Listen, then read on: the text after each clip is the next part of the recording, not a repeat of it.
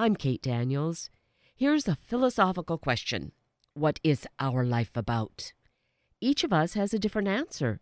We may be rumbling around trying to figure out that answer. Perhaps we may find an insight in meeting Tim Bauerschmidt and Ramie Little. They've chosen to live more simply and travel the country. When Tim's elderly mother received a dire diagnosis, the doctors offered conventional therapies. Tim and Ramie offered time on the road and adventures. Norma Bauerschmidt decided the latter sounded perfect, and the story is Driving Miss Norma.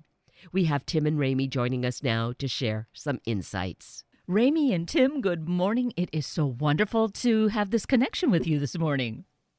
Hey, thanks for talking to us this morning, Kate.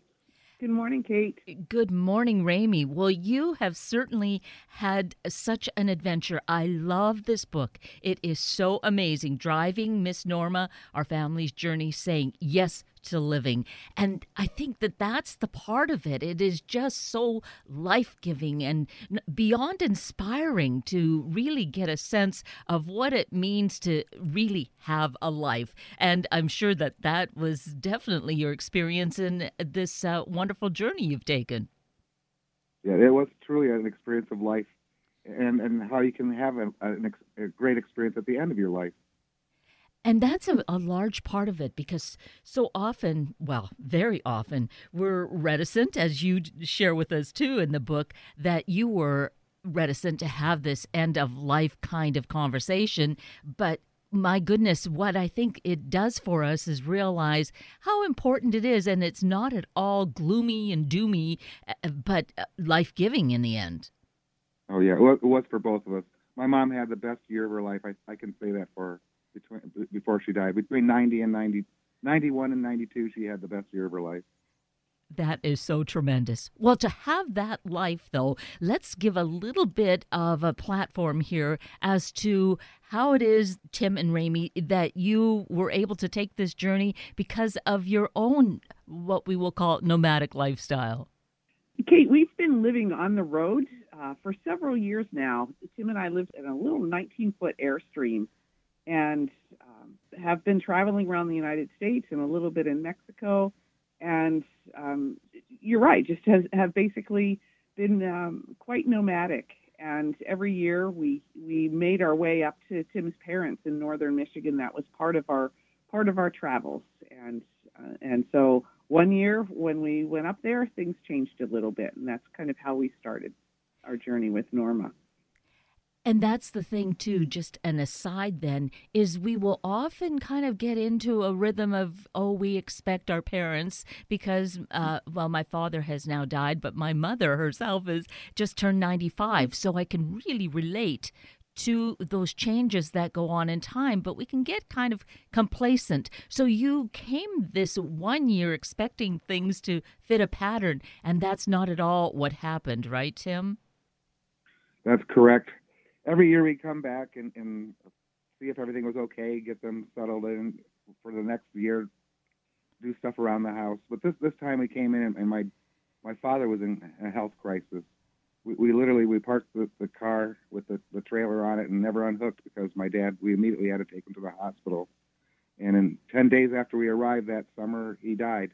And 2 days after he died, my mom got her cancer diagnosis. So, yeah, that summer of 2015 was a much different summer for us. And where it could have been really doom and gloom, it really turned out to be a catalyst into, as you said, it was the best year of your mom's entire life. I have to agree. Yeah, instead of grieving and sitting around moping, we just mobilized to give Mom a good experience. We didn't know how much time we had with her, so truly, time was of the essence. There was no more waiting. We couldn't wait anymore. If we were going to have some good time with her, we had to do it right away. And that meant not sitting around grieving and moping, but to push on and to live. And she obviously was a very willing participant in all of this. Of course, it took that. It would be difficult to twist a person's arm into doing this sort of thing. But did it surprise you that she was as willing to launch into this journey as she was? Ramie, how did you find that? Well, when we recognized that we were in this crisis, and I think you even alluded to it with your own mother, is what do we do with mom, or what do we do with dad after their partner of so many years has passed? And so we had some options, and we offered them all up to Norma. She made it very clear she didn't want any treatment for this cancer. I'm 90 years old. That's not something that I'm interested in putting my body through. And so we said, the options as we see them are, you can have some help at home, or you can move into some kind of a nursing facility with some extra support, or like many adult children of elderly parents, they say, come live with us. And so we put all three of those options on the table, and she knew very well that our home happened to have wheels. And we said, don't make any decisions real quick. Think about it, pray about it, and let us know whenever you're ready to make a decision of what your next step might be. And it took her about a minute and a half to say, I think I'd like to come along. And at that moment, we just began planning for a grand adventure, and she was absolutely a willing participant. And that is so delightful as you describe it, as you tell the story in this wonderful book, Driving Miss Norma, that she really didn't have to hesitate. It's as though this was percolating in her perhaps all along. She was not unhappy, obviously, in her life, but it was like, okay, this is the treatment I need. I don't need the chemo and the radiation and potentially surgery, right? That's right. And we found out the best treatment for any illness is love. As soon as we got together and bonded as a family again and began to have these adventures, her health began to improve. Her whole attitude improved. Love is a powerful drug. And you cannot really find that. I guess you'll find ways if someone is hospitalized, but this was ideal. You were out crossing the country, seeing places she'd never seen, because evidently she had never left her home state of Michigan. No, she grew up in Ohio, and my father and she retired in northern Michigan. They spent the last 30 years up there, and yeah, they pretty much were just living their life, and I guess waiting to die, like sadly a lot of people do when you get that old. We would come home and they'd be sitting in their respective rocking chairs, and I would be sad thinking what you're just waiting for your life to end, when there still has to be a potential for some life affirming things at that age. Yes. And this makes it so concrete that it's like, let's take life by those horns and let's make the most of it. And that's really what she did. I got the sense of how she was really kind of caving in, as people do as they get to that age. But everything that she did seemed to just make her grow in spirit, I guess, that she really seemed to come alive. Yeah, she truly blossomed, Kate. Out west here, we have a plant that's called a century plant. It's a spiky yucca type plant. If it lives, if it makes through the vagaries of weather and everything else, they live to be 100 years old. And at the end of their life, they shoot up this giant stalk about 6 feet high with great big blooms on the end, and then it dies. I think that's a great metaphor for my mom's life. She lived very long. She weathered many storms. And she finally the stalk came out, and we had a great big bloom before she finally died. And even if it had lasted perhaps a week, there was so much that was filled with enthusiasm. And as you said, that important element of love, that component was always present. But it lasted for over a year. And not only did she have a great time, but didn't she just touch countless lives? Absolutely. When we started this journey, we were concerned that we wouldn't even get her out of the driveway. She was very sick and very sad after the passing of Leo, of her husband. And it wasn't long after we made it out of the driveway and started experiencing things that she just kind of transformed into this person that was much more alive.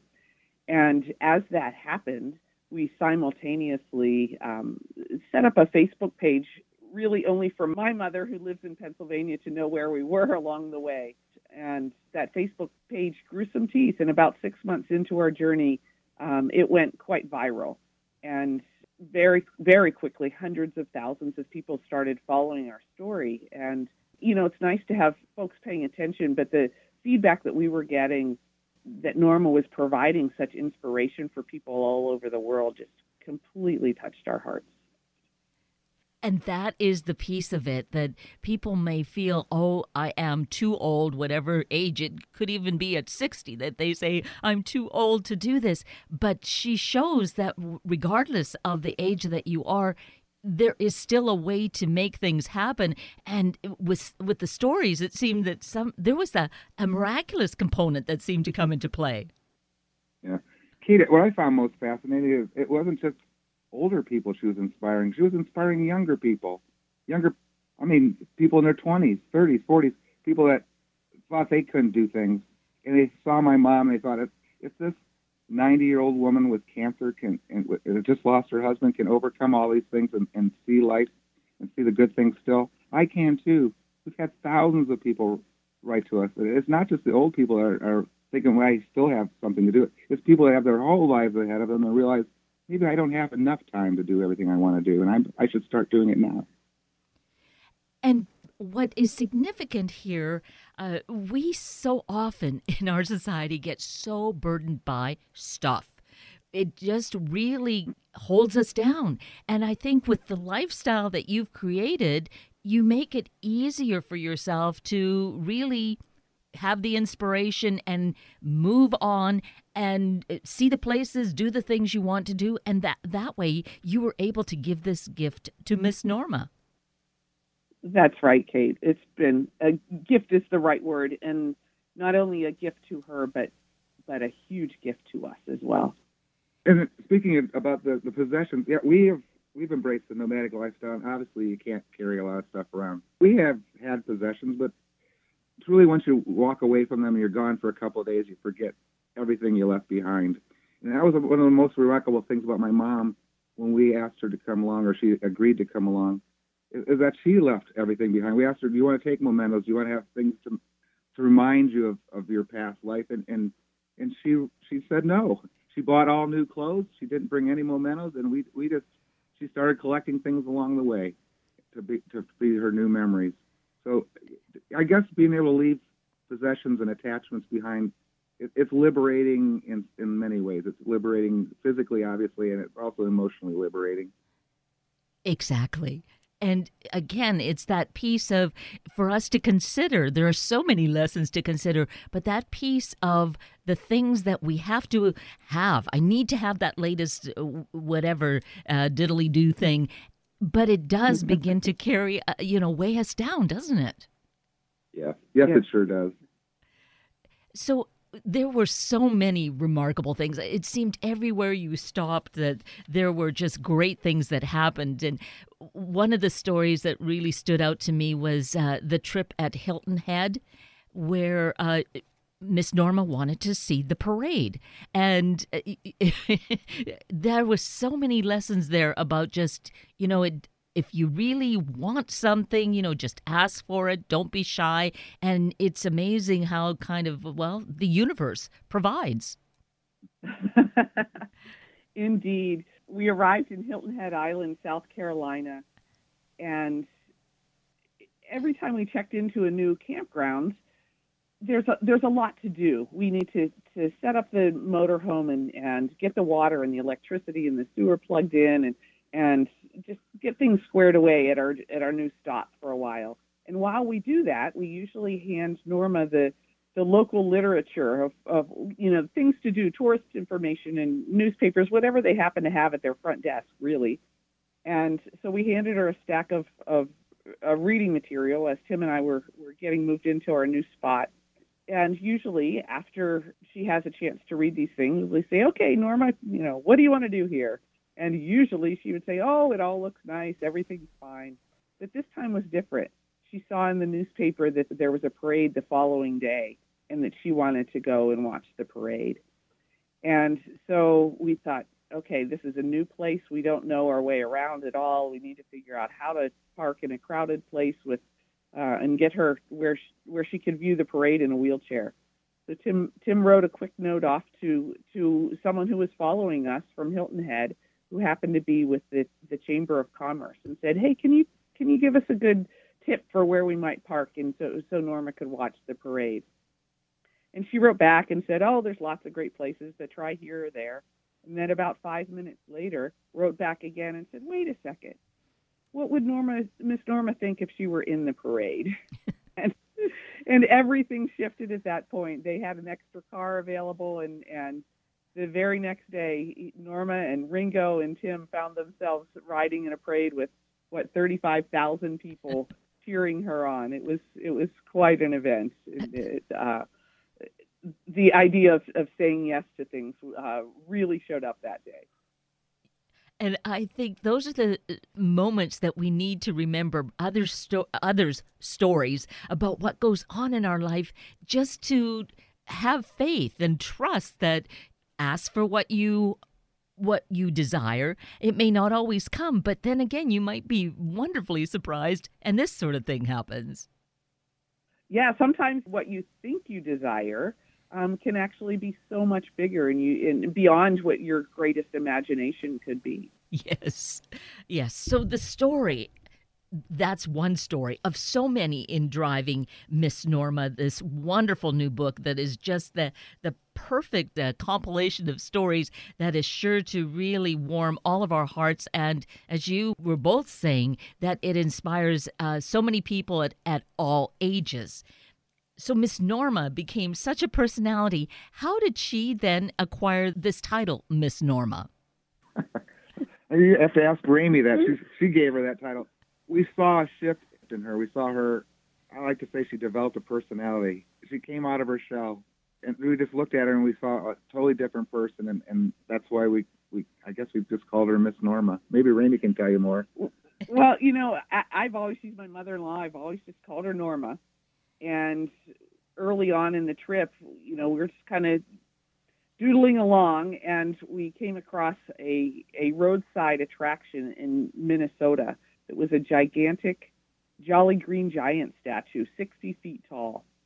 And we were just kind of laughing at the fact that actually even existed. And Norma walked up to the statue, and she happened to have a green sweater on that day, handed Tim her cane, and posed exactly like the Jolly Green Giant in front of it. And it had this twinkle in her eye and that I had never seen before, and I don't think Tim had either. And at that moment, I thought to myself, this is going to be really, really fun if she has this in her that we've never seen before. And that, in my mind, is when she transformed to my mother-in-law, Norma, to Miss Norma, someone who is ready to just embrace life and take it as it comes. That is so exciting, isn't it, to see that personality come through? Not that she was an unhappy woman. She and your dad, your father-in-law, seemed to have a very content life, but there was just this other whole kind of life waiting to happen, just given the opportunity. That's so true. It was truly an untapped thing. I don't know if one held the other back, or I don't know what it is, but my father's death liberated my mom in some sense. Not that my father was dominating. He just had a bigger personality. And I think leaving my mom leaving her place of 28, 30 years and getting out of where people expect her to be a certain way, it gave her permission to be a different way, to be maybe the person she always wanted to be. I saw a woman at age 90 that I had no idea was there. And all my years of knowing my mom, I had no idea she had the potential to be so witty and charming and funny and coy and cute. it was what a gift I got out of this trip. And would you say then this was perhaps the most you had gotten to know your mother? You'd known her all your life, but in this year and a half, it was really kind of the ultimate? Kate, I've had a superficial relationship with my parents most of my life. I was very fiercely independent. I moved out of the house at 18.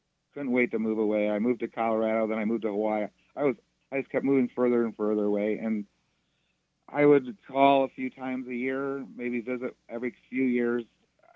I was not really close to my family. No, we would have stilted conversations on the telephone, just the weather, simple things, nothing important. In our monthly or our visits every year in the summer, we just like take care of things. But no, we didn't really share any serious feelings. Like I said, we never had the talk. We never talked to them about what they might want to do when one or the other was unable to support themselves at their own home, or what if one of them died, or where would you like to be, or how would you like your end of life to look like? We never had any of these discussions. In my mind, I knew we should have.